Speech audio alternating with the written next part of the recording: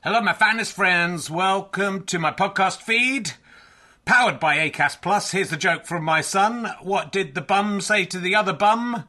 That's a bummer. You know, not for everyone. Look, thanks to everyone who's come to see the previews of Can I Have My Ball Back? It's been going really, really well, and I'm really pleased with how the show's turning out. It's officially on tour now. From Wednesday, I'll be at the Leicester Square Theatre. A couple of tickets left. Lots of press coming to that one. It'd be lovely to sell out, but there are a few other London gigs not selling as well. So if you're going to come to London, maybe look up those other London gigs. And then this week, I'll be in St Albans on Thursday, Gloucester on Friday, Chorley on Saturday, which is sold out, but you can join the waiting list, and Glasgow on Sunday. 2 shows. I think the earlier show is sold out. Check with the venue, but the later show has some availability. Come along if you can. If you enjoy these podcasts and like them being free, then the great way to pay me back is to buy a ticket to a show or buy a download or a book from gofasterstripe.com. But you can just keep listening for free as well. That pays me back also. So, you know, no pressure. But I'd love to see you there. If you just know me from the podcast and don't know me as a stand-up, I'm pretty good as a stand-up. It's a good show. I think you're going to enjoy it. It's only made about 7 men faint so far. So, you know, are you brave enough to take the challenge? Let's sit back, relax, and enjoy whichever podcast you're listening to now. A lot can happen in the next 3 years. Like a chatbot may be your new best friend. But what won't change? Needing health insurance. United Healthcare Tri-Term Medical Plans are available for these changing times.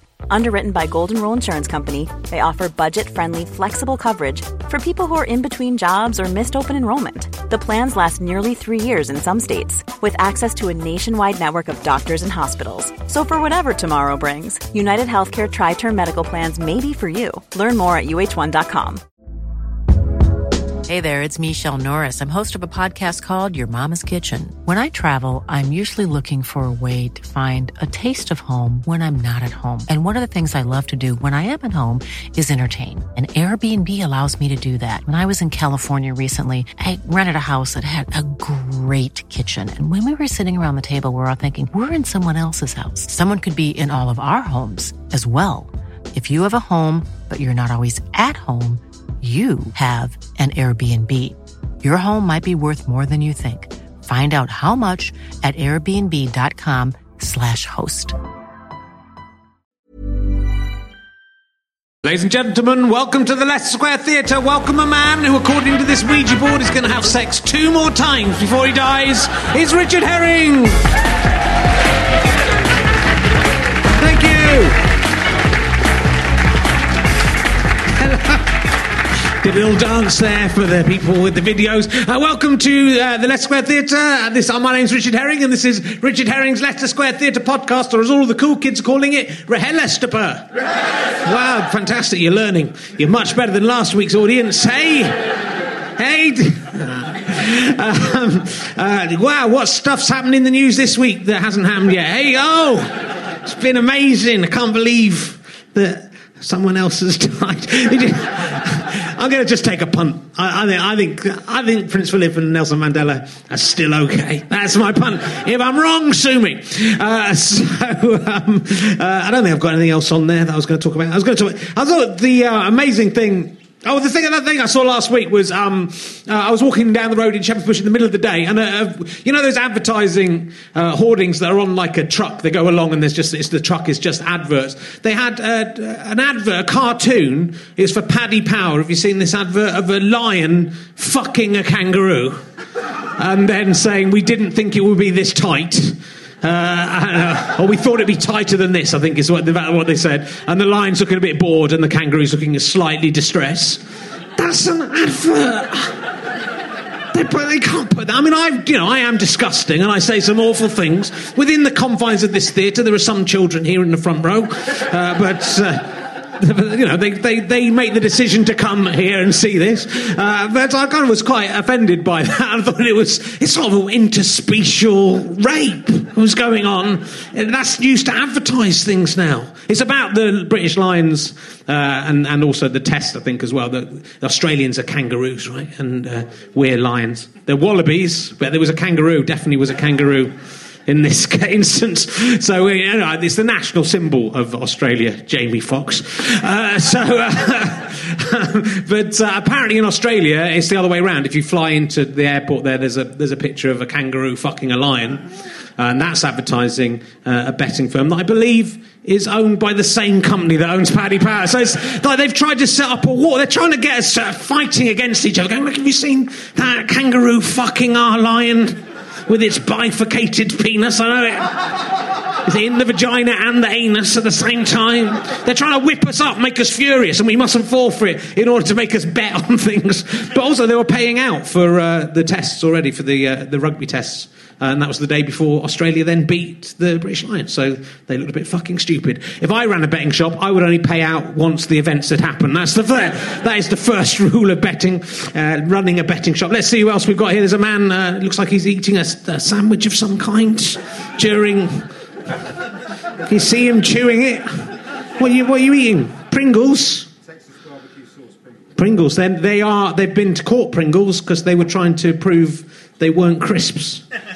And they got away. First, this is true. I was reading about this in the paper. They went to court, and then the court agreed that Pringles aren't crisps. I don't know what they are. I don't know what they are if they aren't crisps. But then they went back to court, and they are crisps. But have you heard about the lawyers? Have you heard about that case?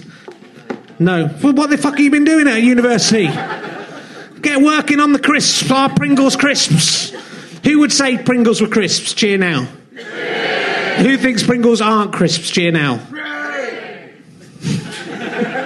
Well, it was a vast majority. We could have saved us... If they'd just come to the Leicester Square Theatre podcast and asked us, we could have saved them a lot of money and time. And you're going to be a very rich man. He's a lawyer. You're going to be a lawyer when you grow older. You're wearing tights. Is it just the light? Just wearing shorts? Yeah. You're going to become a lawyer? No. What are you going to do with your law degree? This is from he's coming again from last week. He enjoyed it so much, he's come back, he's wearing the same clothes, skank. What are you going to do with your law degree? Just stay at university, getting off with ever younger girls. Well, you'll be getting older, they'll be staying the same age. That's the way it works at university. Go to sociology, they're thick in sociology. I'll do whatever you say. You're a very good-looking young man. Well done. I think we'll crack on after that. Again, abusing my audience. How are the Pringles? Are they all right? Very good. Why are you eating crisps in the front, or not crisps in the front row, depending on your... Why are you eating crisps? What? Any savoury snack they sold. Yeah. What's wrong with when you eat before you came out here? What's your name? I also ate before I came out. You also ate before you came out. Get a bit peckish, don't you? Yeah. Sometimes. What's your name? Ewan. That's nice. Got a nice smile. Look at his nice smiling face. Look at that. Oh, looks like a kind of Vulcan or something. What do you do for a living, Ewan? I'm a services director for a software company working in London Market Insurance. You're a services director for a services market in insurance. Yeah, how's that going? Yeah, it's all right. You can see. Look, you can afford in those Pringles. That's a whole, just for himself, a one-person thing of Pringles. Are you together, you two, or were you bought Pringles as well? Your mates? Yeah, I mean, I'm not saying, you're together. It's good that I think the two of you ever thought about having sex with them when you got different flavoured Pringles, you could mix those together, then use the tubes or whatever you wanted afterwards. You should think about it. Don't discount. He's a good-looking, slightly odd. I mean, it's nice when you can let people at home. He's slightly, he's good-looking, but there's something slightly odd about him. You are good-looking. Just straight down the line, bang, good-looking, and I thought there was a handkerchief in your top pocket, but it's your sunglasses neatly tacked away there. It's good. I put mine up on my head there. That's what I do with mine. Anyway, that's going nowhere. So, I think I've whipped you up into a state of excitement. So will you please welcome a man he is best known. He played the tapir in Robbie the Reindeer, Close Encounters of the Third Kind. He's the second of our guests to appear in that. Russell Brand was also in that, and that's what Russell Brand is also best known for. Will you please welcome Sean Hughes, ladies and gentlemen, from Robbie the Reindeer. Yay! This was in your toilet. It's mango mist. Yeah, I saw that myself. It's a bit... Well, I'd rather someone just went, I just did a big shit, rather than someone going out and you go, have you just been eating mangoes in there? It's odd. I did see this myself. This is the air freshener for the toilet, which is needed in that dressing room. Well, no. Because that dressing room, the toilet is right by the... ensuite, they call it. Well, it's ensuite, but it's right basically in the dressing room. In fact, like Mark Thomas, I don't think he's told you this story on the podcast, but last week he told me backstage that when he'd done a charity gig here, Harry Shearer had been on with his wife from The Simpsons and Spinal Tap. And they've got that number one dressing room, which it makes it sound like it's fantastic. It's quite small. There's another dressing room? And there's two more dressing rooms on this side, and everyone else had to go in those two. But Mark Thomas really needed to do a shit. And there were people in the toilets there. So before Harry Shearer arrived, he snuck into the toilet that this was in. Harry Shearer's probably insisted this goes in there. It's probably why it's there. And then as he was in the toilet, Harry Shearer and his wife arrived in the dressing room, not knowing he was in the toilet. And he was sitting in the toilet thinking, what do I do? Somebody's eating mango in there. But would you come out if he chose to come out? But they were a bit surprised to find a man in their toilet. Guess, but it's one of those things that you have to come out at some point, so you might as well just front it. Yeah. So what mango mist? I don't want my shit covered up by him. It's a weird mango mist. Yeah, that's what I. The mist bit is what gets me. Well, I don't mind something like lavender or something, but not a food. You know, that's my only problem. It's okay going.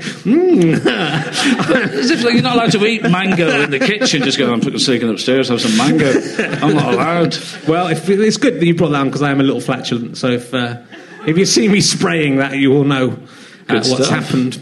I'm also glad we didn't do the shaking because, like, I love the Graham Norton show on telly. Yeah. But I just hate that when all the guests come on and then all hug each other. You were just fucking backstage. You all said hello to each other. And I like the fact that you just go, just sit down. Sit down. I saw you backstage. Just sit there and start.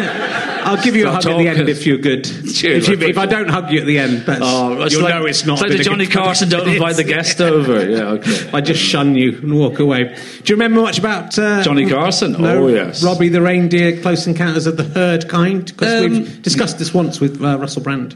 Well, yeah. Who didn't remember much about it. Well, no, it was one of those things where I remember you kind of just go to a recording studio, and I was said that I think I had about 6 lines or something, and I said, "Would you mind doing 15 other characters?" And I said, and without telling me, and said if you could do Scottish for him and I said I can't fucking do accents, and I'm an idiot. They're kind of going ooh,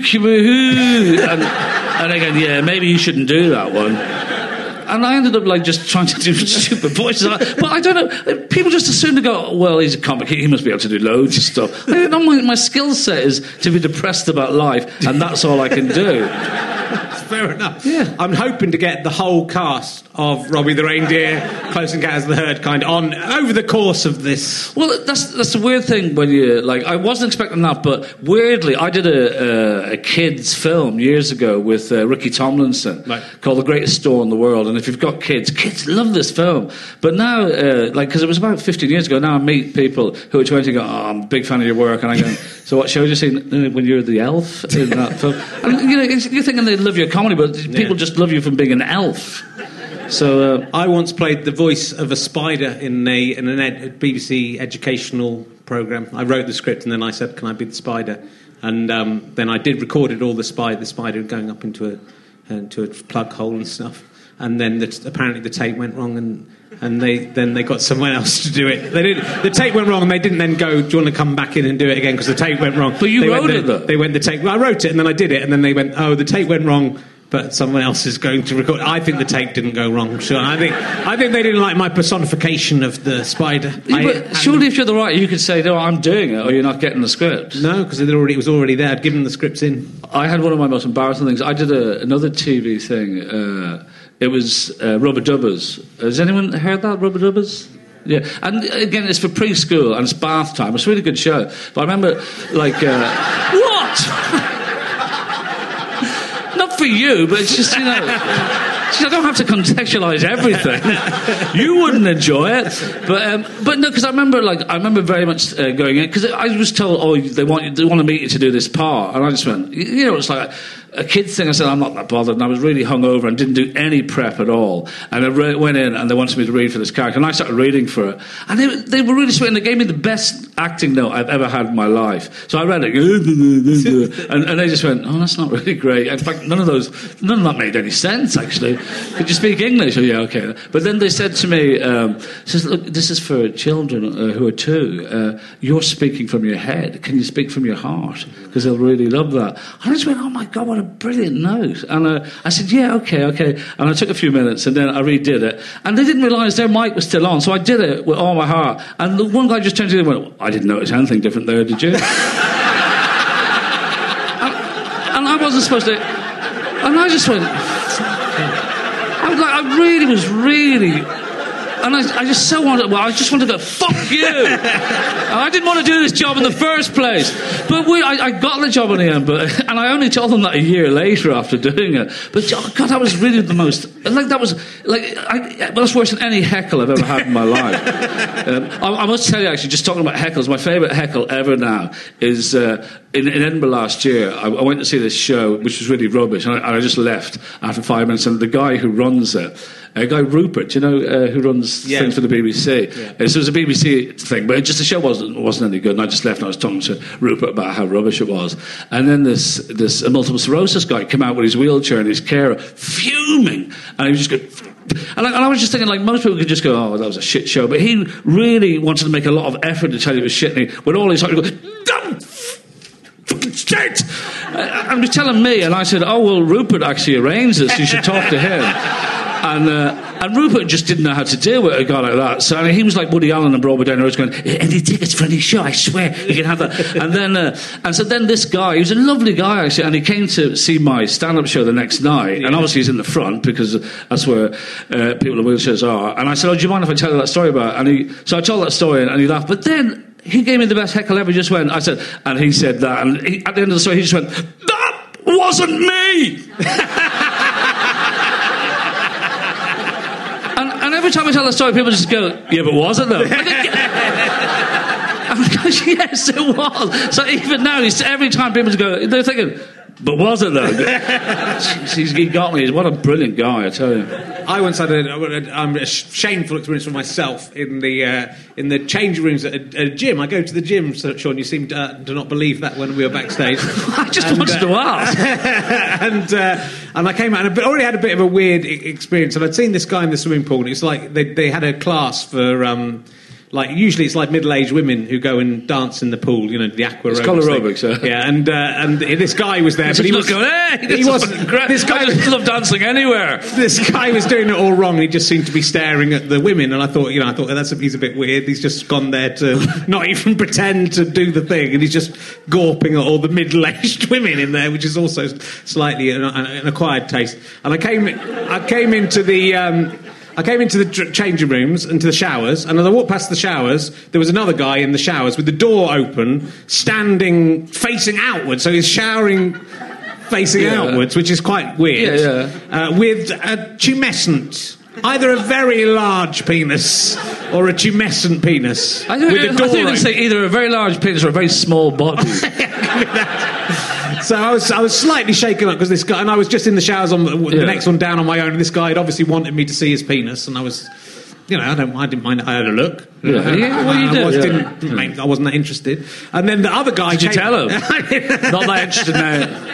And then the guy from the swimming pool came in, and I was sort of shaken up by this thing that was coming out. And then he said, "Shaken up? Are you slightly exaggerating?" I was shaken up by being in the showers. I thought this guy might be coming into the shower and get me. Right. And then the other guy. This was the prison gym. And the other guy came out of the swimming pool, and then he said, "I've got multiple sclerosis. Will you take my swimming trunks down for me?" So that I can You fell for that one.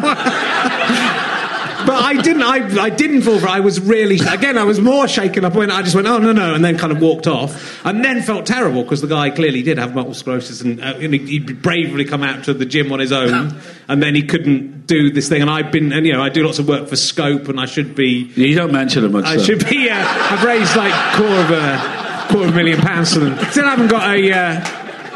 If I gave you £250,000 and you had free parking passes, you'd give me one of those. Yeah, you had unlimited amount. I'd say, "Look, as long as you can live with yourself, that's fine." So I felt very embarrassed. But then I think he put me in. I think that's an odd situation. It's a bit of a odd situation to be in, isn't it? The reason I don't go to the gym is because of that. Well, yeah, that in case a man that would make me stop going on a weekly basis.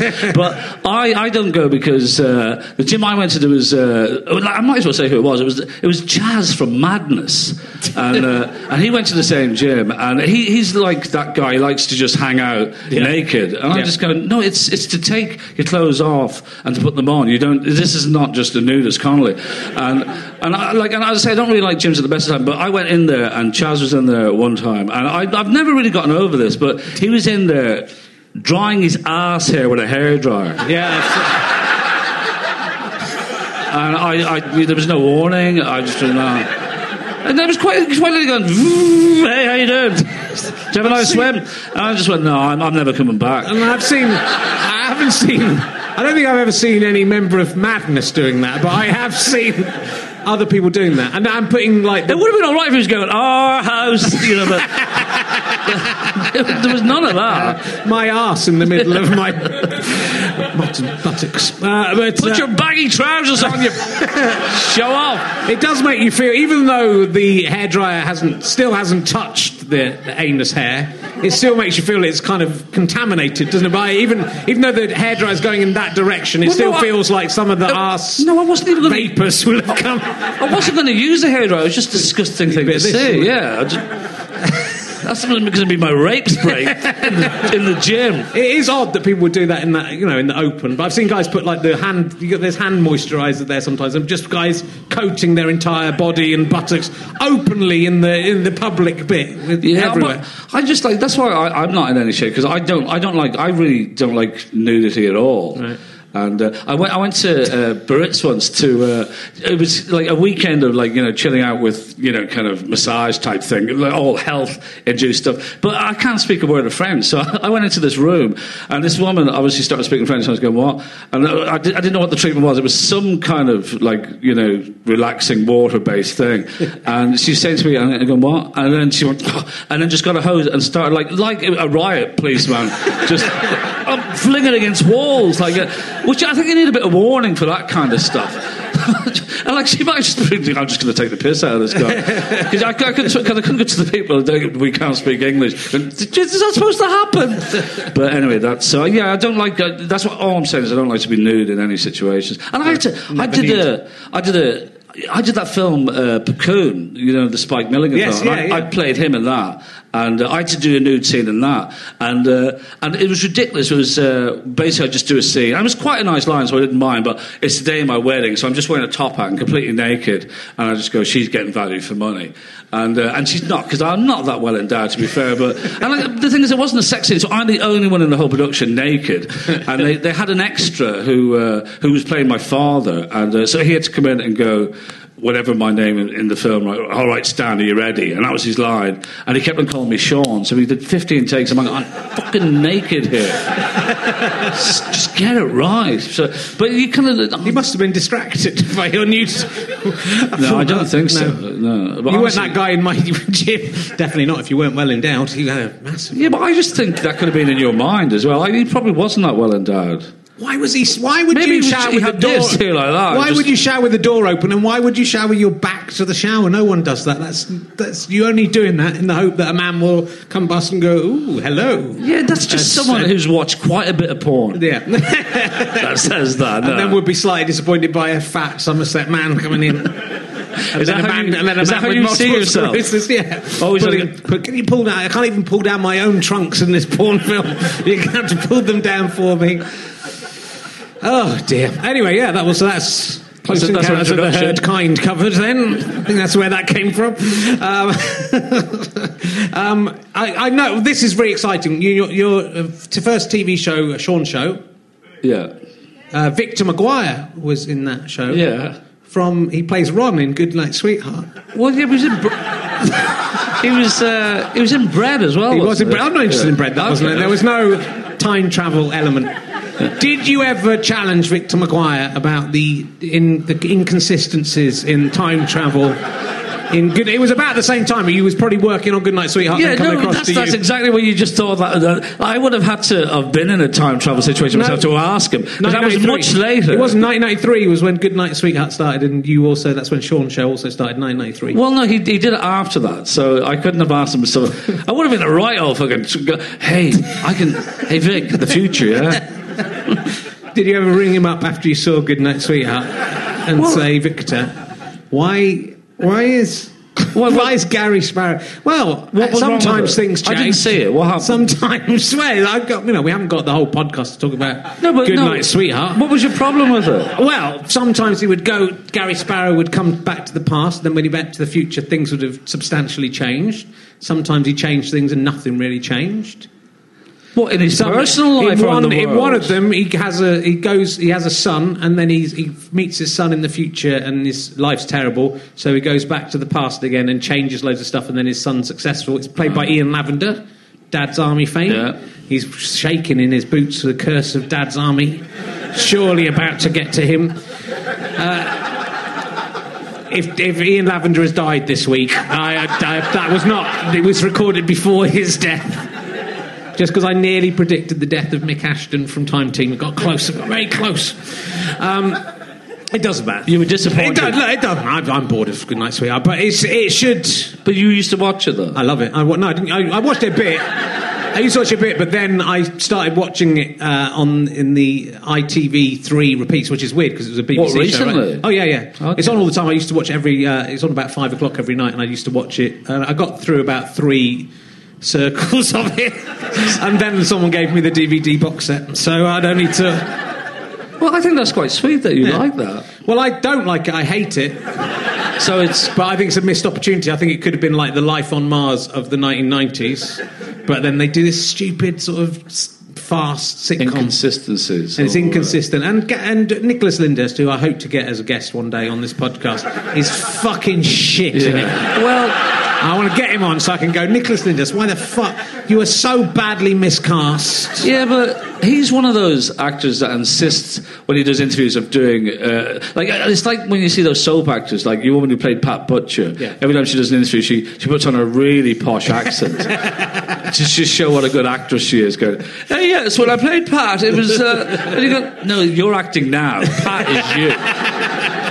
And I think Nicholas is the Rodney, isn't he? He is Rodney. Yeah, and then he's acting all the rest of the time. Because he does always play really posh or everything else. Yeah, when he plays posh, and he's meant to be so sexy that, all these women fancy. But it's Nicholas Lyndhurst. He puts on these 1940s suits, and they just sort of hang off him like he's a coat rack. He must be about 60 now. Everyone's still... See, but because Only Fools and Horses is so popular, people... Because I get it all the time, and I don't know if you do. If you were on telly and you're not on telly as much, people, if you meet a relation and stuff, you'll be thinking, oh, fucking hell, they put on a bit of weight. But you don't say to them, but because people, they come up to me, I go, you seem to have put a bit of weight on the last 30 years. And I'm sure people go to Nicholas Lyndhurst going, fucking hell, you look a bit old, don't you? He's not 18 anymore, he's 70. Rodney's here, he's 70. You should always carry a mirror around with you, because these people don't realise that you've got to go, look at yourself. They go, I have also aged, no! But do you get that much, though? Well, yeah, people are a bit cheeky. But, I'm sort of fatter. When I've gotten back to... I was fatter when I was on TV, then I got kind of thinner, and I sort of go up and down. So people go, oh, you've got fat, or you've got thin, like, quite a lot of the time. So it's kind of... I'm confusing. I'm like a kind of Barber Papa figure. I'm like a new time travel, isn't it? New schmoo figure. Yeah? You know what I'm talking about, audience? One person, that's one. I don't want 2 people knowing what I'm talking about. What is a... New Schmoo, don't remember the New Schmoo? Is that another sitcom? No, it's a cartoon from the 1970s that only I and a very select group of people recall. There was never a Schmoo show. So it was the New Schmoo show. It's like I don't know if in America there'd been a Schmoo show and they go, this isn't quite working out. But what was it? There's the New Schmoo. It was a bit like a little Barber Papa. Do you remember Barber Papa? No, you're just making a lot of this shit up. What? No, I remember a little thing that went and it was little white sort of. It looked like a cock and balls, basically, like a white cock and balls. That sounded like Johnny Lydon's new album. I remember from my childhood the programmes were Shang-a-Lang. Yeah, my the sister Basic liked Rollers. that because you're a little bit older than me. What, 6 months? Yeah. So you're a big Bay City Rollers fan. Yeah, that kind of 6 months when they were big, and then they just disappeared, didn't they? Yeah. And Hong Kong Phooey. No, I liked Hong Kong Phooey. Yeah. Yes, but everyone Quicker than the human that's no eye. Good. So that's no good because everyone remembers it. New Shmoo. What about Rocket Robin Hood, everyone? This is what you've got to be aiming for, Sean. This is the future of comedy. Don't go Hong Kong Phooey. Oh, yeah, I remember. I remember. No, fucking get them and get them with something none of them know. Alias the Jester, half the people. See, more people know it, but that's too many. That's too many to make a successful joke. Are these all kids' programs? Yeah. Right. Because also, I was brought up in Ireland, so we didn't actually have television. No, because seriously, we just had the Irish television. Then when we got the English channels, we used to call it the pipe. Quite literally, people go, "We got the pipe," and not to say pipe television was when you started getting like. And the worst thing was we used to get from BBC Northern Ireland, and we had nothing to do with Northern Ireland, like, you know. And what was worse is I'm a big football fan, and what you don't realise is when you get the BBC from Northern Ireland, when the football results come on, and I support Crystal Palace, so obviously when on a Saturday on BBC Northern Ireland after the premiere, it was Division 1 then, when those results come, they just cut to the Northern Ireland results, and so you're going, I wonder how Palace did, and then it's going, it's going to Arsenal 2, Leeds, and hey, welcome to BBC Northern Ireland, Glentoran 2. I go, I don't fucking care about Glentoran. We used to have to listen to their local news all the time. Is that mainly what caused the troubles between? Mostly. Only they'd given without a shadow of a doubt. Division 2. That was the big bulk of it, and cheaper petrol, which affected even petrol bombs to a degree. Yeah. Well, he didn't. What is he like in real life, Victor Maguire from Goodnight Sweetheart? Is he like Ron from Goodnight Sweetheart? Or is he different? Well, I didn't see that programme. Well, I know, but he didn't travel in time, but he was was he the kind of bloke that if you could travel in time, you would be able to take advantage of his goodwill quite a lot, and he would happily print up money and stuff and help you have sex with someone in the 1940s? Or would he be different in real life? Would he be different than that? There's no point in me getting the box set. You've ruined all those plots. He was a lovely guy. Yeah. He was one of the few, when we cast, he was one. The second he came in, we just went, he's got the part straight away. So he was. He's a very funny guy. Very natural. He was too good for Goodnight Sweetheart. I think everyone was. No, they weren't. They were. Many of them weren't. Especially the replacement women were not good enough. They were not too good for Goodnight Sweetheart. In the fourth series, they changed Dervla Kerwin and. Emma Amos, no, she was the one who changed. I can't remember the original actress's name.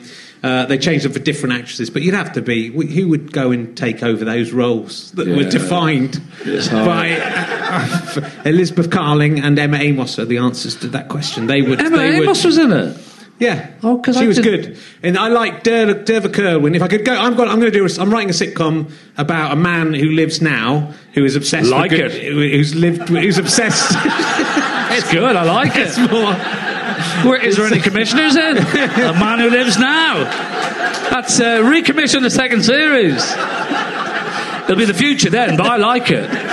But he's obsessed with Goodnight Sweetheart, but he hates Goodnight Sweetheart, but he's obsessed with it, right. And it starts taking over his life. And then he goes starting to lose some of the sheen already now. And then he goes to the Duckett's Passage, which is where they could travel through time. And you're out of the office now. He goes through there. The BBC will show you where the car park is. He goes back to the set of Goodnight Sweetheart. So to begin with, he fancies Dervla Kerwin, but once she moves on, he then changes over to Emma Amos. But also, there's the question. In mine, it would be a psychological thriller. Many of these people are bored because a couple of weeks ago, I did explain this in great detail to Edgar Wright, the film director, hoping he would immediately go, fuck, I have to make this film. I just assumed he would drop his microphone and go, look, stop the podcast, Rich. I have to make this film. Fuck the rest of Simon Pegg and Nick Frost. I have to make Goodnight Sweetheart. Goodnight Sweetheart. Goodnight Sweetheart. I was either going to call it Goodnight Sweetheart, Sweetheart, or what was it? The E17 song, Stay Another Day. So that was a great title. But then in my version, the man isn't sure whether he's gone mad because he was so obsessed with Goodnight Sweetheart already. Right. And then for he's imagining all of the Goodnight Sweetheart stuff. You know, I stopped listening about 2 minutes ago. So what do you think Victor Maguire... Really? I'm serious. Do you think Victor Maguire would be in the film? Yeah, absolutely. Without a shadow of a doubt. Because he's good. And Dervla and... Emma. Well, I don't know if Dervla would, because she wouldn't even be in some of the series. Of She was in the. So she wouldn't go in this spin-off. She was in the kids' film that I did. That was Greatest Store in the World. Yeah. And because have you worked with Ricky Tomlinson? She wasn't in Close Encounters of the Third Kind, was she? Because then I'd have to have her on the show to interview. That is my my new Dave Gorman style show. I'm going to get the whole cast. It's more like Justin Lee Collins. It's something like Justin Lee Collins would do, isn't it? The kind of thing he would do. Well, so that's what I aspire to do. The kind of thing. A lot can happen in 3 years, like a chatbot may be your new best friend. But what won't change? Needing health insurance. United Healthcare Tri-Term Medical Plans, underwritten by Golden Rule Insurance Company, offer flexible, budget-friendly coverage that lasts nearly 3 years in some states. Learn more at uh1.com. Hey there, it's Michelle Norris. I'm host of a podcast called Your Mama's Kitchen. When I travel, I'm usually looking for a way to find a taste of home when I'm not at home. And one of the things I love to do when I am at home is entertain. And Airbnb allows me to do that. When I was in California recently, I rented a house that had a great kitchen. And when we were sitting around the table, we were all thinking, we're in someone else's house. Someone could be in all of our homes as well. If you have a home, but you're not always at home, you have an Airbnb. Your home might be worth more than you think. Find out how much at airbnb.com/host. Quality sleep is essential. That's why the Sleep Number Smart Bed is designed for your ever-evolving sleep needs. Need a bed that's firmer or softer on either side? Helps you sleep at a comfortable temperature? Sleep Number Smart Beds let you individualize your comfort, so you sleep better together. J.D. Power ranks Sleep Number number 1 in customer satisfaction with mattresses purchased in-store. And now, save 50% on the Sleep Number Limited Edition Smart Bed for a limited time. For J.D. Power 2023 award information, visit jdpower.com/awards. Only at a Sleep Number store or sleepnumber.com. You were in 89 episodes of Nevermind the Buzzcocks. Was it that many? Yeah. Right. According to the in the database thing, IMDb. Okay. Weren't you tempted to go for the 100? Bill Bailey did exactly 100 episodes. Did he? And then he quit. I don't know if he did that deliberately. Well, I couldn't have done that because I gave him a series notice that I was quitting it. Yeah. So I couldn't say, well, I'll come back for another 11. You know? Or even the one to make it the 90. No, like it was fun, but like it was one of the first panel shows before panel shows became quite sickening, really. But it was... but we were kind of doing the same show every week. And, you know, so... I'd hate to be in that situation, wouldn't you? It really fucked me off if that just became my life. Same story every week. And it was just that thing of like, I thought I was old then, like, you know, 35, just pretending I like Bon Jovi and stuff. And I couldn't believe it, like, because people would go, how do you know the intros to every song? I go, I fucking don't. They show me them just before I go on. As if like I'm going, I just thought I know the intro of every song ever. I wonder what song they call. Oh, that's not even lucky. I knew them anyway, no matter what they were. But I used to do that thing of to try and keep it real, you know, is by being quite lazy and still not doing any work into it. So they do the intros and I'd be going something like and they go, stop the recording. Could you go back and listen to it again and then do it? But it was I just like it was a lot of fun, but didn't it annoy you, the title of the show? It's a very bad title, and also is Buzzcocks not the Buzzcocks? Then the band is called Buzzcocks. Yeah, we get annoyed about different if you were things. going to do it, if you're going to call it that, it doesn't make sense anyway. Well, never mind the bollocks, it's sort of thing. So why never mind the Buzzcocks? Doesn't make sense. But if you're going to do it, it's never mind Buzzcocks. Yeah, but it was a hybrid, wasn't it? It's not. It doesn't make sense. It's a rubbish title. I'd have walked out there and then. I said either that title goes or I go. But you were a guest on it, weren't you? I have done it. Yeah. Yeah, I don't remember you. I don't remember you kicking up a fuss. I forgot. They said it's £1,000. I went, all right. I tell you what's slightly annoying is I don't like that cheese guy from Blur, and now they're re-showing. they're re-showing old clips of the Buzzcocks on telly now, They are, and so he's part of my life, and I don't like that at all. He's voiceovering some of my life, and that's kind of mean. Because I didn't want him to have anything to do with my life. I went out of my way so that wouldn't happen. And now he says my name on television. He said my name on television the other day. I was excited because he makes cheese and stuff. Well, that bloke who's made cheese, he's also said my name. And he's, played music on some of the Blur songs. See, I would have had respect for him if he went off and did make cheese and you never heard of him again, except for if you were at a cheese fair. But he isn't. He just wants to be famous. And I just thought, it's none of my business, but why do you want to be famous for just being famous? Yeah. There's cheese. That makes nice. I'm allergic to cheese as well, so maybe that's. You're allergic to cheese? Yeah, when I eat cheese, my news headlines. My cheeks start. You start crying when you say, "I'm allergic. I ate some cheese once." And then ask me a question and I'll break down. Okay. How? What's wrong? What's the problem with cheese? Oh, Jesus Christ! I love cheese, but I can't live without it. Oh. I'm going to kill myself. Zoom in on that. Would you say your problem with cheese has ever tried to make you kill yourself in any way? I think if you gave me an extremely strong blue cheese, I probably would die. Right. And it would be, if I kind of accepted the challenge, it would be suicide. Yeah.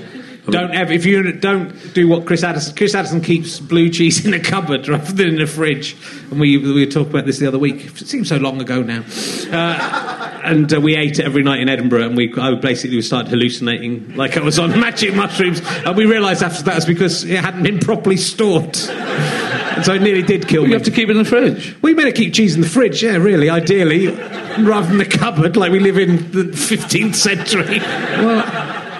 In the fridge. But if you put it in the fridge, you'll be fine. Okay. You'll be fine. You've done lots of... I see them at farmers' markets. They're not in the fridge. But you can keep it out of the fridge for a little while. Like for example, when you're eating it, you can take it out. Just open it. You have to get down like some kind of small mammal, gnawing it in. So... when you get home tonight, what will your snack be? That if you were going for a snack at home, I'll probably either sometimes have a little bagel at night time. A bagel, yeah. That's pretty much like time travel in itself. That's a morning food. I wouldn't say so. I think it's very nice. A bit Marmite on a bagel. Very much a morning food, a bagel. I quite like. If I have all the stuff in, what I really like to have. All the stuff in for a bagel. Well, I need a bagel, I need some butter, I need some Marmite. I've had the bagel and I'm going to write that sitcom about a guy who lives now. Don't disturb me, love. If I also it's very rare I have all these things. An apple and some pickled onions, that is the perfect supper. An apple? Yep. If you put all those things together, fucking bliss. Got to be a nice multi-seed bagel. But Weetabix, otherwise, I like Weetabix. Yeah, have Weetabix when I go to bed. We used to in Dublin when we were kids. Few Weetabix fans at the back. Yeah, that's why absolutely. I am. There was when we lived in Dublin, we used to have Spanish students come over to learn English. It wasn't like none of us went to Spain, by the way. I never really fully understood that, but we were really impressed by them. So we'd invite them around to our house. And I remember one guy. He used to always come up to ours, and he thought Weetabix were biscuits. And you just put butter on them and go. I've seen that. That's very dry. It's really hard. You couldn't have many of those, or you'd need a big quantity of liquid. He never came back. He would have just thought those Irish people are savages. No wonder there was a famine. If only there'd been Weetabix around then, history could have been very different. No, I think you find that's exactly... Because you think the Irish people would have just gone, sorry, there's no milk, we can't eat those Weetabix. Well, have to send them back. What is it? Weetabix is kind of a maize, isn't it? Wheat? But the Bix thing? I think it's mainly made out of wheat. But what? You might be thinking...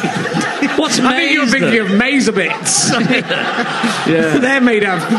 They're more corn-based. Or corn. But what? Maize, I think you're thinking of. Yeah, but so what is maize?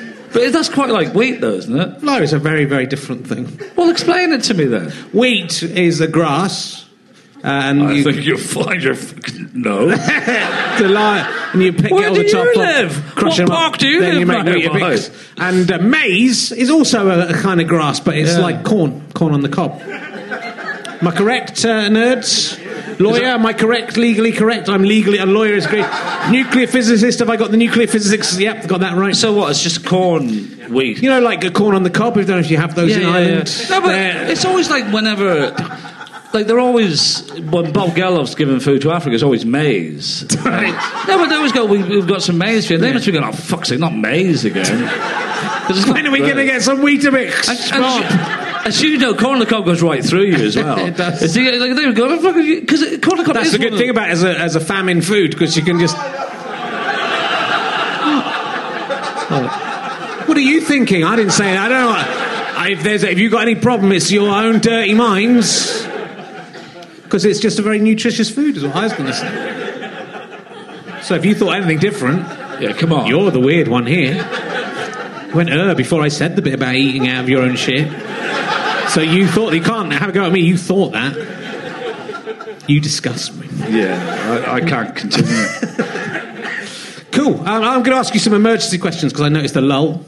Right. Just for a second, we've done very well. I forgot to look what time we started, which is a problem I have with this. It's a bit like Good Night Sweetheart, isn't it? It is. What would it take for you to fillet the actor Keith Allen? It's an oldie, but it's a goodie. It's from it's a cross because it's the end of the series. That's from the Edinburgh Fringe podcast. Keith Allen? Yeah, the actor Keith Allen. What would you need in return for giving him oral sex? Well, he frightens me a little bit. So yeah, that's part of the reason. It's a good question. Yeah, if he said, "Give me oral sex," in a really rough manner, I might.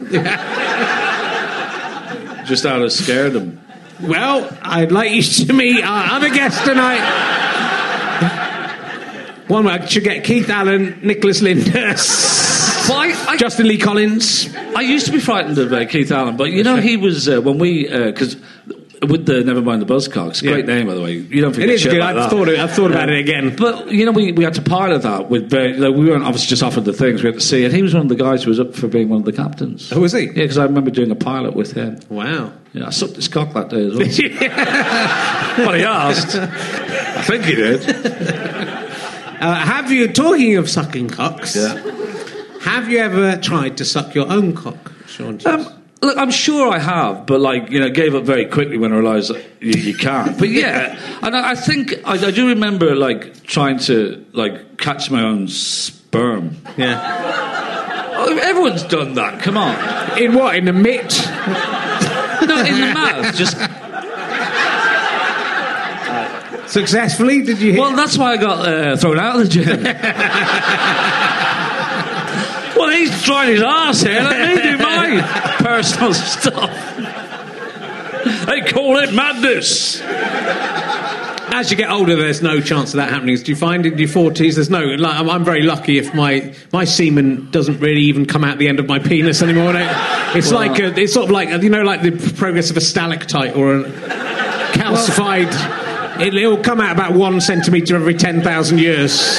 Well, it might just hang on the edge of the herring's eye. I don't want to do material, but in the new show I do talk about that because when I was a kid, the thing is, as you know, when we were growing up, there was no internet, so people just told us stuff and we believed that shit.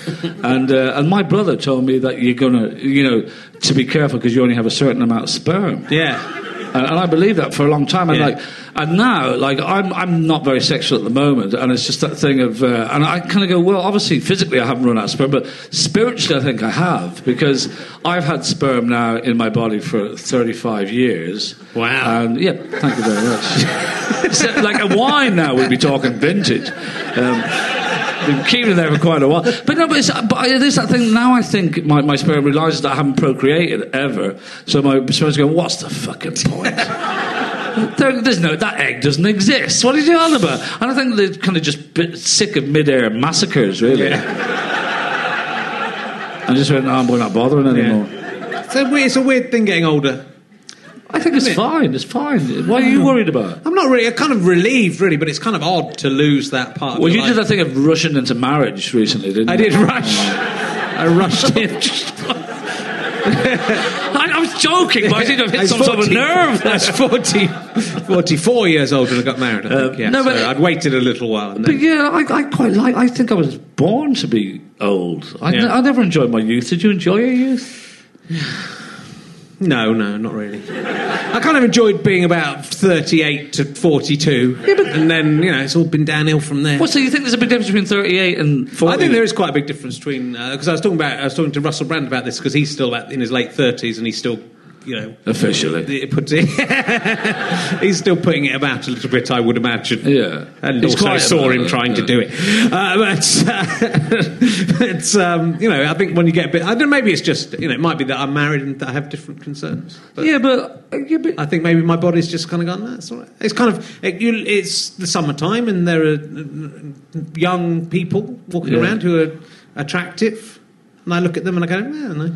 But surely that's what you did when you were 20s as well. Thank God. What? Surely that's what you did in your 20s as well. Well, I did as well, yeah. Nothing happened then either. So there was a great period between about the age of 38 and 40 where I could have sex with people, and then it's all. But do you think it's that weird thing of at our age that if you're actually even caught looking at someone younger, going, you disgust, just for looking at people, do you feel like, I better not look at people now? I don't. But I actually also think I don't care anymore as well. I think in the past you go if you were walking on a beach and there were like naked women sunbathing, I'd go ooh and look away. Now I go, well, they're going to put it out there for free. I'm going to have a look. I can't imagine. And I don't care. You used to look away when you? I'd be really embarrassed by the nudity and and it'd be an odd thing to see when you're young, isn't it? But when you get older, you're like 6, 26. Well, because you're worried about people. I think you're concerned that people might think you're a pervert if you look at an attractive person in the nude, which I would say that probably doesn't make you a pervert. I think that probably makes you a normal person. So you would look away. But now I just sort of think, don't care. I think our generation is... it's an odd generation because we're the kind of Peter Pan. We refuse to grow up. Look at us the way we're dressed. We're not dressed as adults, to be fair. And it is that thing of we just refuse to ever really take part in society as such. Yeah, it's rubbish, isn't it? I should grow up. Why don't you grow up? Well, it's... No. What do you mean, no? Look at him. He's about 54 years old. Because I still love practical jokes, which is a ridiculous thing at my age. But I still... last time I was on holiday, and when you're having a meal and there's a bit of a lull in the kind of... conversation. It wasn't really working out, and the guy came over, the swarthy guy, to sell you the roses, to guilt trip you to buying the roses. So I was with a girlfriend on holiday, and the guy came over and says, "Roses for the lady," and I just went, "No, it's okay. She's a prostitute." And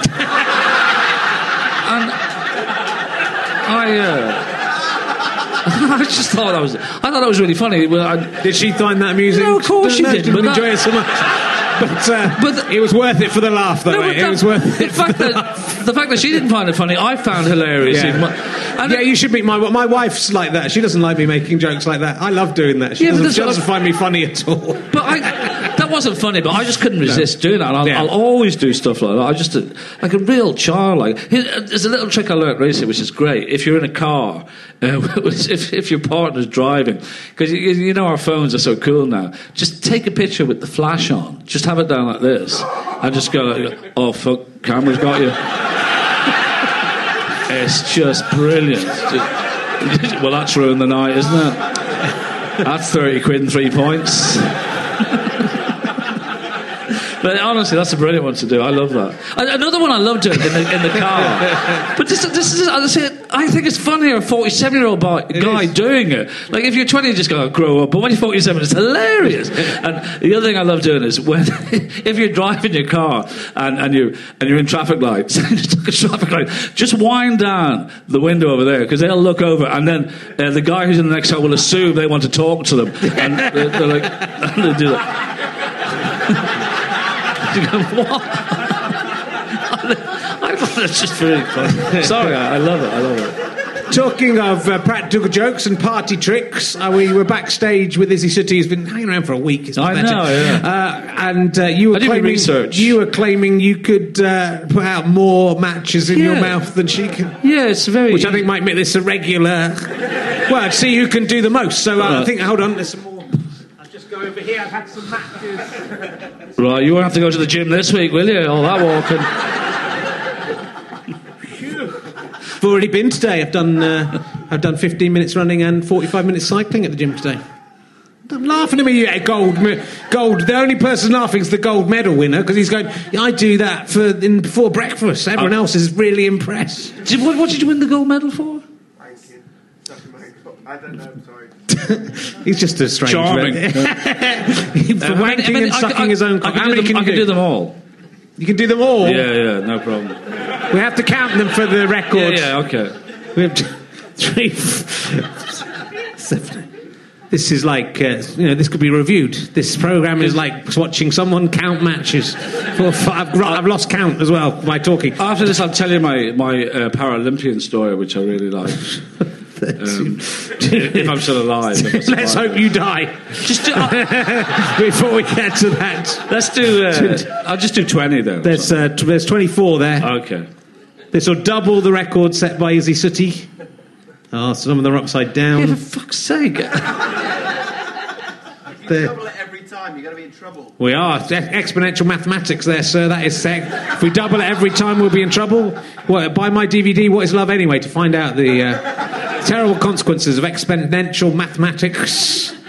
And Sean Hughes is preparing, for those only cheap enough to listen to this in audio, he's preparing the 24 matches.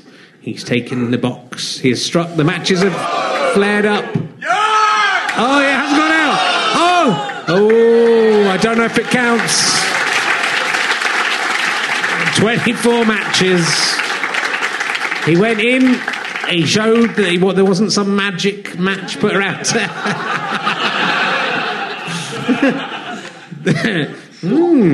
Mango. No, but it's just simple mathematics. Once you go into your mouth, no matter how big the flame is, the oxygen kills the flame, so it doesn't hurt. Don't ruin the magical illusion for the little kiddie winks. It would be quite a good thing to do if you had just farted, because that gets rid of the smell of a fart, doesn't it? So you could do 24 matches at once, and that would destroy it all. Oh, I've lost my book. I don't know what to ask you now. No, I just wanted to say, because with Ireland in the Olympics, we were so bad.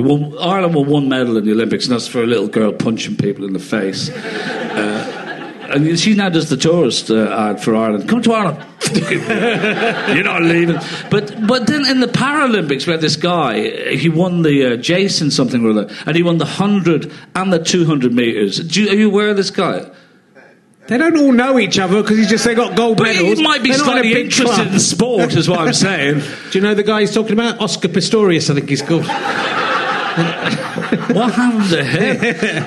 The advert for the tourism in South Africa is a lot worse. That's what I'm saying. But the thing is, he won the 100 metres in something like 10.2 seconds, which is 0.3 off the world record. And because basically, I was embarrassed because it was really bad because there was nothing wrong with the guy. He had a wonky eye. And he's like that going, I'm ready to go. And people in wheelchairs coming back 2 minutes later, and he's going, he's in laps of honour. And then I talked about this on Irish television on the Late Late Show, and I did it. And then, of course, this is what I love about the reason I love Ireland, can never live there ever again, is the Irish Star the next day were up in arms with me slagging off our hero and insisted that we race each other for charity. Yeah, that's a fair race, all right. It was wonky. I go, because even when he won it at 10.3, he still had the cheek to do an interview. I was just going, it was a tight one there. I nearly went into the other lane there with the wonky eye.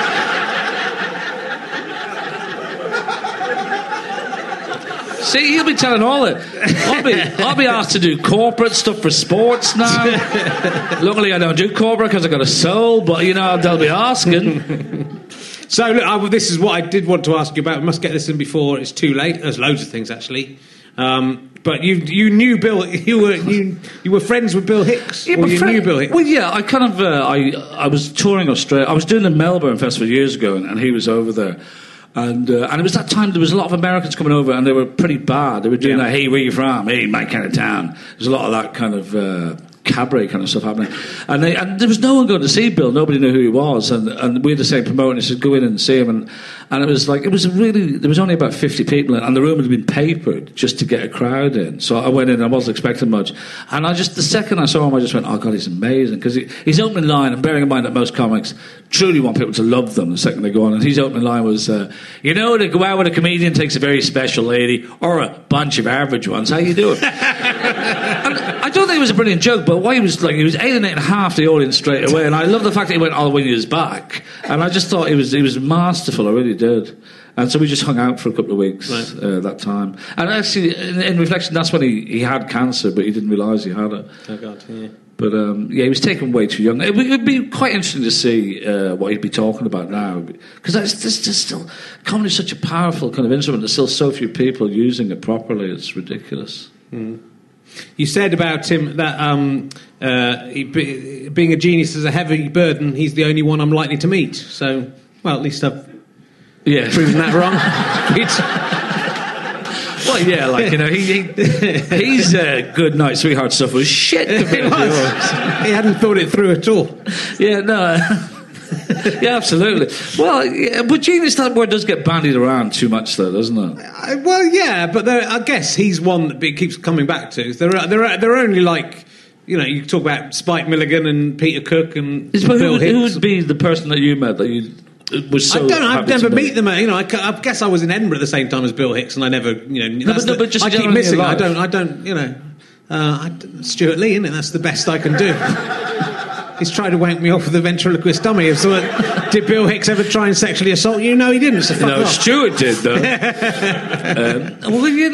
He was great, actually. I think there's still. I think the only thing I've ever liked about fame is I've got to meet some people who are big heroes of mine, and you're seeing in it when you meet them, it's like there's an equality there. It's great, and it's weird meeting the likes of Morrissey and stuff, that's the only time I've been really starstruck, and it was really weird. First time I met him was walking down Camden Road, and we were both aware of each other, but we'd never met. And he was with Stephen Street, his record producer. They were doing whatever they were doing at the time, so we just stopped in the middle of the street, and he says, it was really awkward. Oh, hi.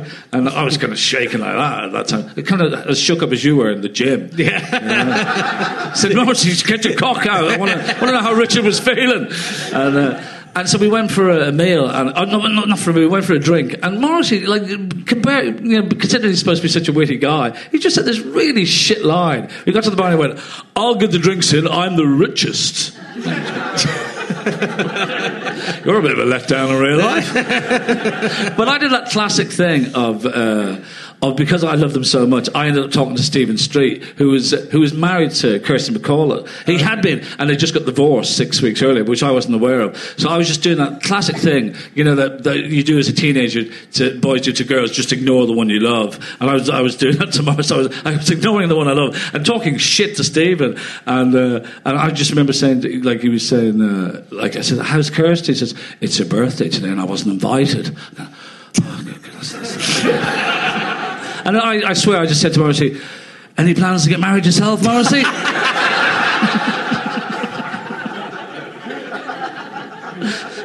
And I think he just said again, I'm the richest, I'll get the drinks.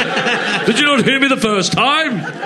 Yeah, I tend not to meet people. The only place I meet famous people is here, talking and sitting in that chair. So, on other weeks. So, it's... But, do you know because I'm a big fan of the Bonnie Prince Billy. Do you know that singer? No. Do you guys know Bonnie Prince Billy? No, new schmoo. Too many people know him. Seriously, he did the theme to that. But if you don't know, there's a song called "I See a Darkness," which Johnny Cash covered. But if you the iPod generation, just download it. It's just the best song ever. But I remember I used to do a radio show for Great London Radio, and we used to have people like him in every week. And he sang to me this close. He sang that song "I See a Darkness," and I did my research, and I realised the night before he'd just done a gig where he'd handed out hymn sheets, so he got people to sing hymns to him. And the rule in broadcasting is, especially in that radio station, if someone swears, they're off the air straight away. I was having the best time of my life, and I just said, so Billy, you had people singing hymns back to you last night. What was that like? He went, fucking awesome. And thank you very much. That's the end of the show. And I was just so annoyed that, I just love that, especially, like, my passion probably more than comedy is music, so just meeting a lot of those people was just amazing. You met the lead singer of Right Said Fred, didn't you? A lot of times. He seems to be the co-captain on the Buzzcocks. I watched the first episode of Nevermind the Buzzcocks. Right. Just as a research. Was he on it? He was on the first one. Right. You and him and I can't remember who the other one on your team Phil was. Jupitus. Phil Jupitus was on it. He's been on all of them. I know. And the drummer from Dodgy was on. What I quite like about, especially watching old episodes of the Buzzcocks, is the kind of lack of self-awareness of everyone on it. Because there's that round where they have to, you sort of laughing at the fact that someone who was once famous is now forgotten. I know. But then if you watch old episodes of Nevermind the Buzzcocks, that's basically 50% of the people on it. I could probably go on the next series of that. In the, one of these guys. Where are they now? I used to sit there. Because that was the only one that was truly improvised, so I used to really enjoy that round. But it was that ridiculous thing, like they're paid extras, like the people who like do extra work, and they get paid something like 40 quid, but they know you're just going to stand there and people are going to take the piss out of you. But honest to God, like, you'd meet someone afterwards and they'd say, if I ever meet you, I'm going to fucking put your lights out. It's just ridiculous. Like, they're really scary people, like, But also, I don't know if you're aware, we had one episode where we had Jar Wobble on, and he was. I was the one who asked to get him in. Jar Wobble was in Pill. He was an old punk, and I used to love all my punk, and I got him in. And beforehand, during the day, we all meet around 3:00, and we go over the rounds, and then we have a bit of supper beforehand. And I'm chatting away to him, and then because I cannot stand violence, and I know there's a famous story where him and Sid Vicious had hit a very famous journalist, I think Nick Kent, in the face with a bicycle chain at an early Pistols gig, and I just said, why did you do that? And he got really upset about that, and then started swearing and getting really arsey. Right. And he said, you don't be so snidey to me. And I said, he said, if you say another word, I'm going to punch you in the face. And I said, I think we're all a bit more grown up than that. And he slapped me across the face. And I had to do the show with him, right? They said, do you want him off? And I said, just don't bother, let's do it. But I remember, because Jo Brand, the psychiatric nurse, and she keeps on apologising for not doing anything that day. And, we were just there that night, and he was by my side, just kind of going, that was one of the most awkward Did you have to do the intros round with him? Was he guessing, or were you singing with him? I just had to do, I had to sing with him and everything, just the whole thing. It was a horrible night, actually, because violence just really disturbs me. Yeah. Have you ever been hit? Yeah, a few times. It sounded like it was going to be a song. Yeah, a few times. But the last time I had a fight was when just before I turned 40, and it was at the end of one of my tours. I did a big routine about this, but it was I'd finished the tour, and I'd met, very unusually, some girls from the gig had wanted to go to the bar with me and was getting on well with these girls. And then this guy came and sat down at the table, and they were all very affable, but he was a bit drunk. And they were chatting away, but then he took exception to one of the things one of the girls had said and tried to kick her in the head, which luckily he missed. But I felt that was unacceptable. She hadn't done anything that bad, and so all his friends dragged him out of the bar. But then he waited outside the bar for us to come out, and he sort of went for the girls again. And I kind of said, get back. And then he said, and "You're a cunt as well," and tried to punch me in the head. And then I never do this. I would always walk away, and I wasn't even that drunk. But I kind of had a fight with him. But he was a university lecturer. And we had this kind of ridiculous fight where I ended up getting my shirt ripped, but we hardly punched. I got one good punch in, which felt amazing. I've never punched anyone really. Felt amazing, but we just basically did all this windmilling and missing each other, and then he dragged away, and the police arrived and they said, "Do you want us to charge him?" And I said no, and then I was really humiliated because I've been getting on well with these girls and I had my shirt ripped, and I just got in a cab and said, "I'm going to go." They were going, "Oh, don't go now." And I'm going. Got in this cab, and the taxi driver who'd been on the rank and seen the whole thing in Liverpool said, "That was the funniest fight I've ever seen." That's probably why I've never had a fight. I've been sober. So I've been, there's been a couple of these, but I've always just had those kind of useless you know. Because you probably, same as me, you get a lot of that, oh, you're a bit cheeky, how many times have people slapped you in the face? Yeah. But, it just doesn't happen, really. No, it doesn't really happen. I think, but I was thinking about the other day, because when you were young, you used to fear that if you were out on the streets and you were 20, you were worried that some guy would just take obsession to you, even though it didn't really happen, just punch you in the face. But once you get to 40, you kind of don't worry. You're sort of the worry invisible. now is, I always worry, the only thing I worry about is like a bunch of 12-year-olds beat me up. Because I know they're well capable of doing it, and that would be humiliating, Yeah. But if you were 12 at the time, you go, that's power. But in the 70s, people used to just punch you around the place anyway all the time. Things have so changed now. Well, it's very violent. It was very violent around the punk movement, wasn't it? Because they were getting beaten up themselves, weren't they? But I don't think it was to do with punk or politics. It was just like, in the 70s, people used to slap each other around the face. Well, they didn't like if you were different, if you did anything weird, so things have changed, have gone on a long way, really, from there. Because you'd hope Johnny so, Rotten used to get just beaten up in the street all the time. But he still wasn't it like some Goths murdered a couple of years ago for no reason as well. Yeah, that's true. So it still happens. No, of course it does. Yeah. No, the weird thing is, like, when I was growing up in Ireland, one of my musical heroes was... I always really liked really posh English guys, and for some reason Julian Cope was always... and this is the time when, like, there was a lot of beef between our two countries, so we were supposed to despise everything that was British. And I was the one in my dressing room, Jesus Christ, in my dressing room at home. Where are you going? He's going to make a bomb. He's off to make a nuclear bomb to end all of this. He can do it. Didn't you have enough walking on the Great Wall of China? But he's going to find another wall. I've fed up with this. Get on a wall. You didn't even bring this with you. But I've always liked really oddly very British things, actually. Yeah. Like Oscar Wilde, who is Irish as well. He's the most...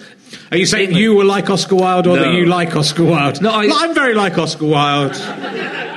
I'm very like Oscar Wilde, weight-wise now. Have you seen his... Because I was in Paris last week and I did the whole... I like going to the cemeteries because they got all these covered up now, so people can't kiss it anymore. But my favourite one is Samuel Beckett's buried in Paris, and it quite literally just goes Samuel Beckett and the year. Yeah.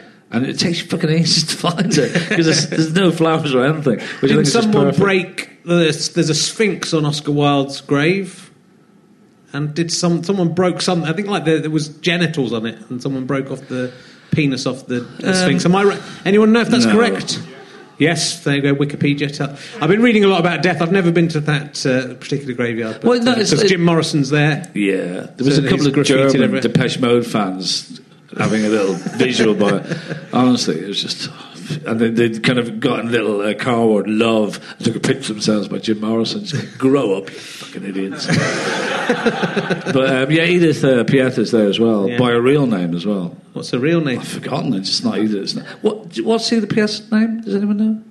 She's forgotten. Yeah, she's Little Sparrow anyway. But what I love about Oscar Wilde is the Irish government have put a protection thing on and just saying, just protect the memory of Oscar Wilde. And I'm thinking, God, you did nothing for him when he was alive. How dare you do it now? It's not the same people. Wow, it's a very old time bloke. Lords. Very old bloke.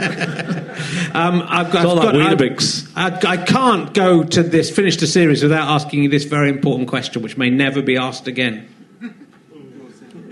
Probably will be. If you had to choose between having a hand made out of ham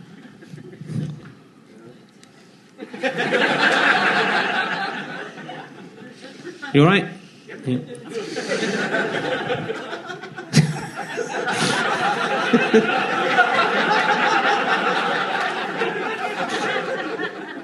He's quick, but he can't be that quick. Does that do it? I guess the nuclear fusion could... who's been eating mango? It really smells worse than shit. I know. It's just... I think I might have to shit on the stage in order to get rid of the... Which is a callback to last week. And then get some people to sing some Queen songs on the other side of it. But would you... Thank you. Callback. If you had to choose between having a hand made out of ham or an armpit that dispensed sun cream, I got like really chemical mango in the back of my throat. I've never had to ask this question with chemical mango attacking my vocal cords. That's what the Americans I feel like used slightly nauseous. It'd be quite a good end to the season if I asked that question and just threw up on you. If you had to choose having a hand made out of ham, I feel really sick. Or it's like you with cheese. Yeah, I found the one thing that can kill me. This is my kryptonite. Mango mist. Well, I'm ham made of ham or you can ask some other questions if you don't think you've had enough information. Well, no, I'm vegetarian, so I don't really want meat anywhere near me. You could feed other people with the hand made out of ham. Yeah, but I don't like. Then you wouldn't be killing any animals. And I don't push my principles onto other people, but I still would rather people didn't. Nothing's died. Nothing's died for it. I think you find they did. You're just being. I'm not. Your hand would grow ham. No hand. It's not like someone comes in and says, "Right, we got some ham off a pig. Let's craft that into a hand." That would be a ridiculous situation. It's a situation where your hand would just transform into ham. No animal would be killed. It would be your own hand if you ever bite your own fingernails. Or... Is this an episode of Goodbye Sweetheart? You're being naive. Of course it comes from a pig. I'm not being naive. I know what happens to that ham, and that ham... Don't ever accuse me of being naive.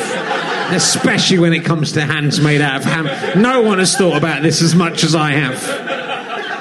But no, I'm not buying the. Just you don't have to buy them. It's free. It just would be automatically be just handed. If you ate a bit, or if you feel queasy about eating ham that is your own human flesh, then you could just feed some poor children with it. Just go out. I'd rather give them maize. Some dogs or something. Give them maize. Yeah. You could change the question to something else. Change the question. That is the seminal. That is the question that made Stephen Fry admit that he tried to kill himself. That is. How did that come eventually? No, you're right. How did you get that out of him, though? I asked a Welsh child. Hey, Steve, ever tried to kill yourself? I've tried that since it doesn't work so well. A Welsh child. I'll ask you a version of the question that Ben Evans asked. 12-year-old question. What is it like being Sean Hughes? Let's watch it. The fuse has been lit.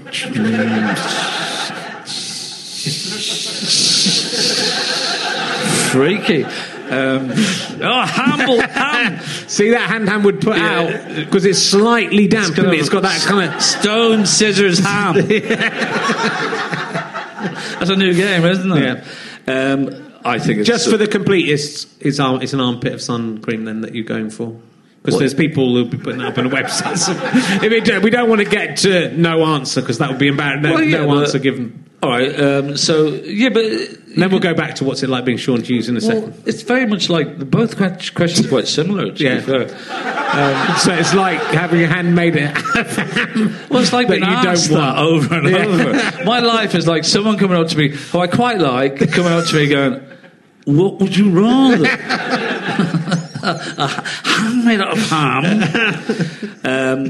But see, the thing is also about armpits is that's where your actual proper smell comes. Your wife probably fell in love first with that smell. Yeah. So no, but that is true. Like that's where that is your proper smell, and that's what makes you an individual. So it's kind of my wife you smell actually quite mangoey, mate. Yeah. My wife, the top of her head smelled so nice. When I first met her, it doesn't smell like it anymore. Well, what does it smell like? It just smells so good. No, before. Cheers, love. That was lovely. My sperm is still creeping towards that. You'll have to come back in 10,000 years' time, and then the sperm will have reached her head. Was it a shampoo though? No, there was a real. Whenever I smelled top of her head, there was just a real, just like a pheromone smell that was just gorgeous. And you couldn't really describe it to us? No, not really. Not very helpful. No, but you'll know when you smell the top of a woman's head. It's a bit like the Cinderella story, except Prince Charming's going around sniffing people. Can I just sniff you a second? If you just go around sniffing women in the head, and then when you go, hey, that's a nice smell, I'm going with this one. That's nature at work. Well, but I want armpits to have natural smells, so you can have. Well, like it's not like It would smell of sun cream. There would be a Yes, it valve. would. It There'd would be smell a valve. It would be that would probably A valve? You it never would- mentioned a valve. You didn't ask.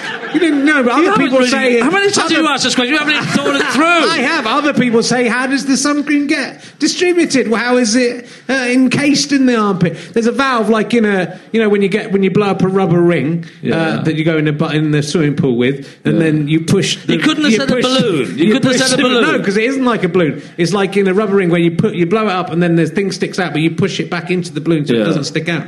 And then the skin closes over that and goes over it until you want it again, when you just sort of peel it apart and then pull out the stop and then obviously that is what happens. Right. But if you need that explained to you, then that is what happens. Yeah. So your armpit would still smell of you. Right.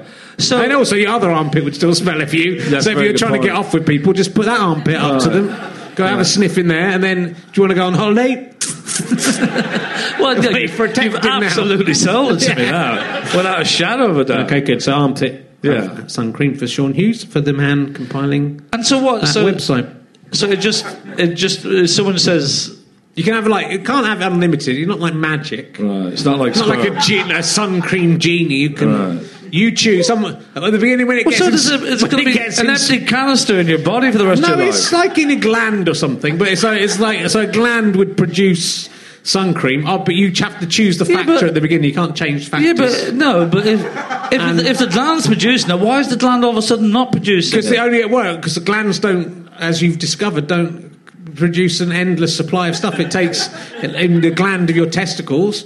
If you kept on wanking off, you wouldn't just be able to get spunk coming out all the time. Eventually dust and stuff comes out at the end and you have to have a little rest, and then the next day it comes out again. That's what I mean. So that's the same. So you get enough to get, a couple of bottles a year, I reckon you'd get out of there. I'm estimating. I don't know. I haven't done scientific survey. What size bottle? What size of bottle? Yeah. The medium sort of size bottle. That which costs about still 25 quid for just like not the big one, not the little tiny one. It's like 50 quid there all the time. Yeah, 50 quid a year. Yeah, it's like. But the ham is endless. Is it endless? The ham is endless. Well, the ham, if you eat it, it'll take some time to grow back as well. It's like nature. It's not magic. All right, okay. I thought it was more magic. There's no magic involved in this. Okay. It's nature. There's nothing more natural in this world than a man with either. You can't have there's never been someone with both, and that will never happen. It's either a hand made of ham or an armpit. What is it like being Sean Hughes? Just like I take each day as it comes, really. Sometimes it's fine, sometimes it's not so fine. And then tell us more about the not fine. Well, they're not so fine. There was the time I tried to kill myself. I decided I was going to put my head in an oven and I was going to go through with it. And then I had my head in the oven and then I went, God, it smells of chips. And I thought, I'll just have some chips before I die. And I just kept on looking for excuses and I'm still smelling chips, basically. So that's what it's like being me. It's just smell chips every so often. I think life's all right. Not as good as Stephen Fry's. Yeah, well, it's not as good, not as likely to get me on the telly. That is, you say you know a lot of things, and that makes you a good guest because you know stuff. But do you know this? How many different chemicals are there in a carrot? How many different chemicals are there in a carrot? How many chemicals in a carrot? In a carrot. Does the carrot dispense ham? No, it's a regular. This is just a regular question about a carrot. And if you don't know the answer, in the carrot or what's been sprayed on it, and there's no on the natural carrot, how many chemicals are in? But like, how many chemicals make up a carrot? Yeah, like you're made of chemicals. Sure. The tip of the carrot is overground, so it can have other chemicals in it just from the way we pollute the air. This is an organically grown carrot. Yeah, but it's still, the tip of it. You don't know the answer, do you? You don't. No, you're trying to play for time while you're trying to. Of course, I don't know the answer. I'm not pretending. It. But if you don't know that, then how can we listen to anything else you say? No, that's a very valid point. Thank you. What is the answer? Discount. Don't know. Can't really listen to the answer. Is a chemical like? John Lloyd just asked me, and I said, I said one. And he said, no, it's not one. It's loads more than that. And so then that was his argument as to why he didn't have to listen to any of my arguments about why there wasn't a God and stuff, because I didn't even know how many chemicals there were in a carrot, and that is the question. So he got to talk to you about God, and I get to talk to you about Goodbye, Sweetheart, whatever it's called. Good night, sweetheart. Yeah. Fucking hell. I was just thinking that would be the name of your one. Goodbye, Sweetheart. At least listen if you're going to come on the show. I will. I'll try. It's good. Well, no, we've nearly. Have you brought your guitar along to sing? Sing okay. Gonna sing a song in Irish. Yeah. Actually, one place I played last year, which I've never played before, is Lincoln. Have you ever played there? I have played Lincoln. It's fucking weird, isn't it? There's some weirdness. Yeah. I had two guys sit in the front of the show all the way through, just going, "Oh, this is fucking." Not heckling, but just going, "It's fucking." Jesus. And I thought, because there's an interval, I thought they'll leave at the interval, and and it's kind of slightly upsetting, but they're waiting for the whole second half. Oh, gee, this is fucking. Oh, fucking for the whole thing, and then at the end, didn't applaud. Just when everyone else, "Hey!" and fucking. That's always. But why I wanted to mention Lincoln is because this is how my brain works. This is what it's like to be Sean Hughes. You said, "What's it like to be me?" And then no, you didn't. What you said is, "Have I got my guitar?" Yeah. And I immediately thought of when I was listening to last week's podcast. Yeah. How you said that to Izzy, and how she started singing that song in Welsh, and I thought, I'll do it in Irish. So that's how my brain worked. And then my brain went to, I'll tell you a story about Lincoln Prison. Which is to do with the Irish language, and it's because our first Taoiseach, which is Prime Minister, was Eamon de Valera, and he was in prison in Lincoln Prison just in the 1920s, so it's still a working prison now. And when I found this out, I just went, oh my God, because I asked people on Twitter, what should I do in Lincoln? They said, that's where Eamon de Valera was. So I went there, and the first time I'm just outside going, oh my God, it's amazing. And the security guy was going, sorry mate, what are you doing? I'm just going, this is amazing, isn't it? And I think I'm trying to get someone out, and then I kind of, it must have looked a bit weird, just a guy getting very excited outside this prison, and there was no one waiting to come out. And so, but then I found out how he escaped. Bizarrely, quite literally was the key in a cake, which you think is just bullshit, but that's how they did it. But how they got the instructions in is a load of Irish people used to wait outside the prison wall and sing songs in Irish, so the English guys were just going to have a load of piss heads, but they were actually giving them the instructions in Irish. They were going, and the key will be in the cake, the cake, under the icing the key will be in the cake. So what an amazing bit of history Lincoln has. So there's my song to finish. That was lovely, that was beautiful. Ladies and gentlemen, Sean Hughes! Cheers, thank you. Cheers, thank you.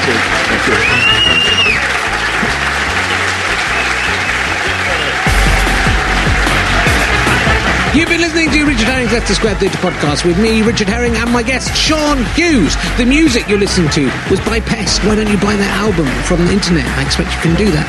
Thank you very much to Orange Mark, everyone at the British Comedy Guide, and Aaron. Orange Aaron, doesn't get any orange, at the British Comedy Guide for putting all this up on the internet for us. Thanks to Chris Evans, not that one, or the one from the Avengers, it's just the Welsh one. Yeah, he is with his team at Go Faster Stripe, who have filmed it. You can get that from gofasterstripe.com/podcasts. It was produced by Ben Walker, who produces Do the Right Thing and Pappy's Flash Hair Slam. Now, why don't you listen to those on the internet as well? Catch up, there's some great stuff there. And it is a Sky Potato, Fuzz and Go Faster Stripe production. How do you like them Sky Potatoes? Not very much. I prefer Earth potatoes. Even when we're on a budget, we still deserve nice things. Quince is a place to scoop up stunning high-end goods for 50 to 80% less than similar brands. They have buttery soft cashmere sweaters starting at $50, luxurious Italian leather bags, and so much more. Plus, Quince only works with factories that use safe, ethical, and responsible manufacturing. Get the high-end goods you'll love without the high price tag with Quince. Go to quince.com/style for free shipping and 365-day returns. Imagine the softest sheets you've ever felt. Now imagine them getting even softer over time. That's what you'll feel with Boll & Branch's organic cotton sheets. In a recent customer survey, 96% replied that Boll & Branch sheets get softer with every wash. Start getting your best night's sleep in these sheets that get softer and softer for years to come. Try their sheets with a 30-night guarantee. Plus, get 15% off your first order at bollandbranch.com. Code BUTTERY. Exclusions apply. See site for details. On Formative, middle school kids from New York City public schools interview a phenomenal collection of grown-ups. Me, I don't know what I want to do. You don't have to have all the answers. I feel like a lot of people's favorite topics are interest in their life. That is a really good answer. The podcast where the leaders of today are interviewed by leaders of tomorrow. Listen now at newyorkedge.org/formative or wherever you get your podcasts. Thanks again for listening to the podcast. richardherring.com/ballback/tour or richardherring.com/gigs for all of the information on the tour. GoFasterStroke.com for lots of downloads and books and lots of fun. Thanks for listening. Go and listen to another one. Tell your friends about the show. Tell your friends about the tour. I love you all. I'm out.